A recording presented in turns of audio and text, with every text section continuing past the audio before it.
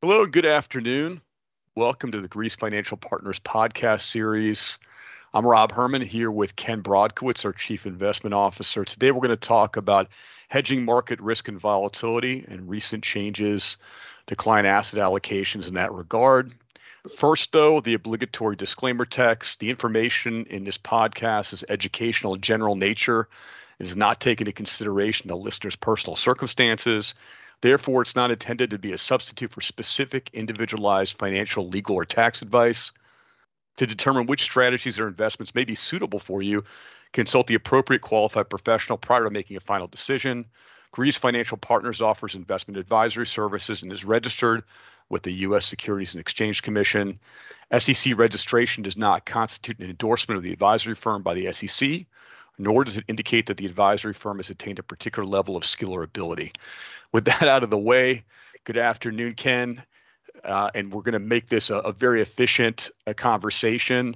But given the rally in July in the markets and in early August, our investment team at Greece Financial Partners came to the conclusion, although we've been fairly cautious for a while, that more liquid client asset allocations along the risk continuum could use a hedge to manage risk. Our hedge, which was put on nearly 2 weeks ago, has worked very well with the market moving negatively since the hedge put on. But let's first talk broadly, Ken, about what a hedge is in this regard in terms of reducing market exposure. And then if you could go into the specifics of what it is the investment team actually did for more liquid client asset allocations. Go ahead, Ken. So essentially, a couple of weeks ago, we purchased in a lot of our core positioning SH, which is the inverse of the S&P 500. So as the S&P 500 goes down, this security goes up, and vice versa. So the reason we took the cash to do that out of core equities. So it was the first time we've done this, in quite some time. And if you've listened to our quarterly calls and our podcasts and our writings, we've been fairly cautious all year. Towards the lows, we thought the downside was limited, at the 3,600, 3,700 level in the S&P 500. Clearly, we thought there was a chance it could go lower, but we thought we were approximating fair value. Obviously, over the last couple of months, we've had a very vociferous rally off the lows. The S&P was up 17%, the NASDAQ up over 25%. And the reason that happened were a couple of reasons. One, positioning. Basically, there were a lot of investors, pensions, and hedge funds and the like short the market, betting on recession right now, and that the markets had to go significantly lower. So positioning was light, positioning was illiquid. In addition, and we've spoken about this in the past, the Fed funds futures have gotten significantly better, i.e. the market expectations of where inflation will be in the future has gone from, call it 3.5% to kind of 2.5%, which is a fundamental positive. But our view is this latest rally was too fast, too quick, and we do think the chances of recession next year have gone up significantly over the last 3 months or so. If you kind of look at the shape of yield curves, 55% of them are inverted, which is typically when you get to a level such as that, you do get a recession at some point in the future. Now, as we said in the past, we do think if and when we get one, it'll be relatively mild. But as we kind of got to the 4,300 level or so in the S&P, we're approaching 18 to 19 times earnings.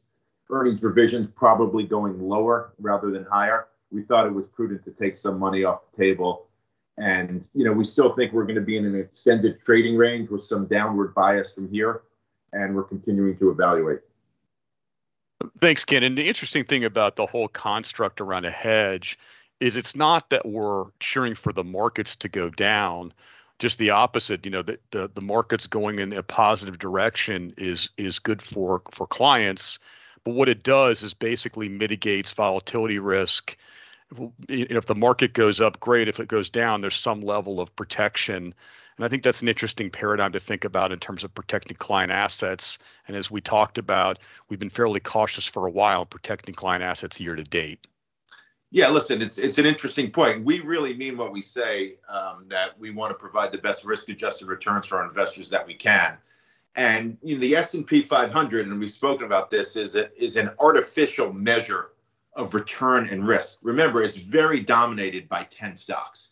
So it's inherently a risky index. But our view is to protect capital, one, and then make money, two. And if we think the risk reward has skewed in a certain direction, we will take action regardless of tracking error, if you will, from the benchmark. Clearly that could hurt us if the market continued to go up dramatically, but we thought it was prudent. And, that's why we're hired, right, to be fiduciaries and to manage, your money, the client money appropriately. And that's a good segue into talking about, kind of how long you leave a hedge like this on, what the future outlook looks like.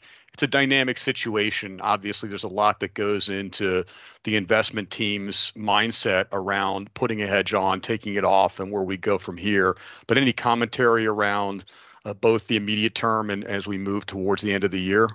It's an impossible question to answer. We're glad we have it on today. Today's actually a pretty painful day. The markets are down 3% or so after Chairman Powell spoke at Jackson Hole and really didn't say anything surprising. He was a little more hawkish than he's been in the past, but I actually think that was expectation. So again, I think this was more about positioning that was no longer short.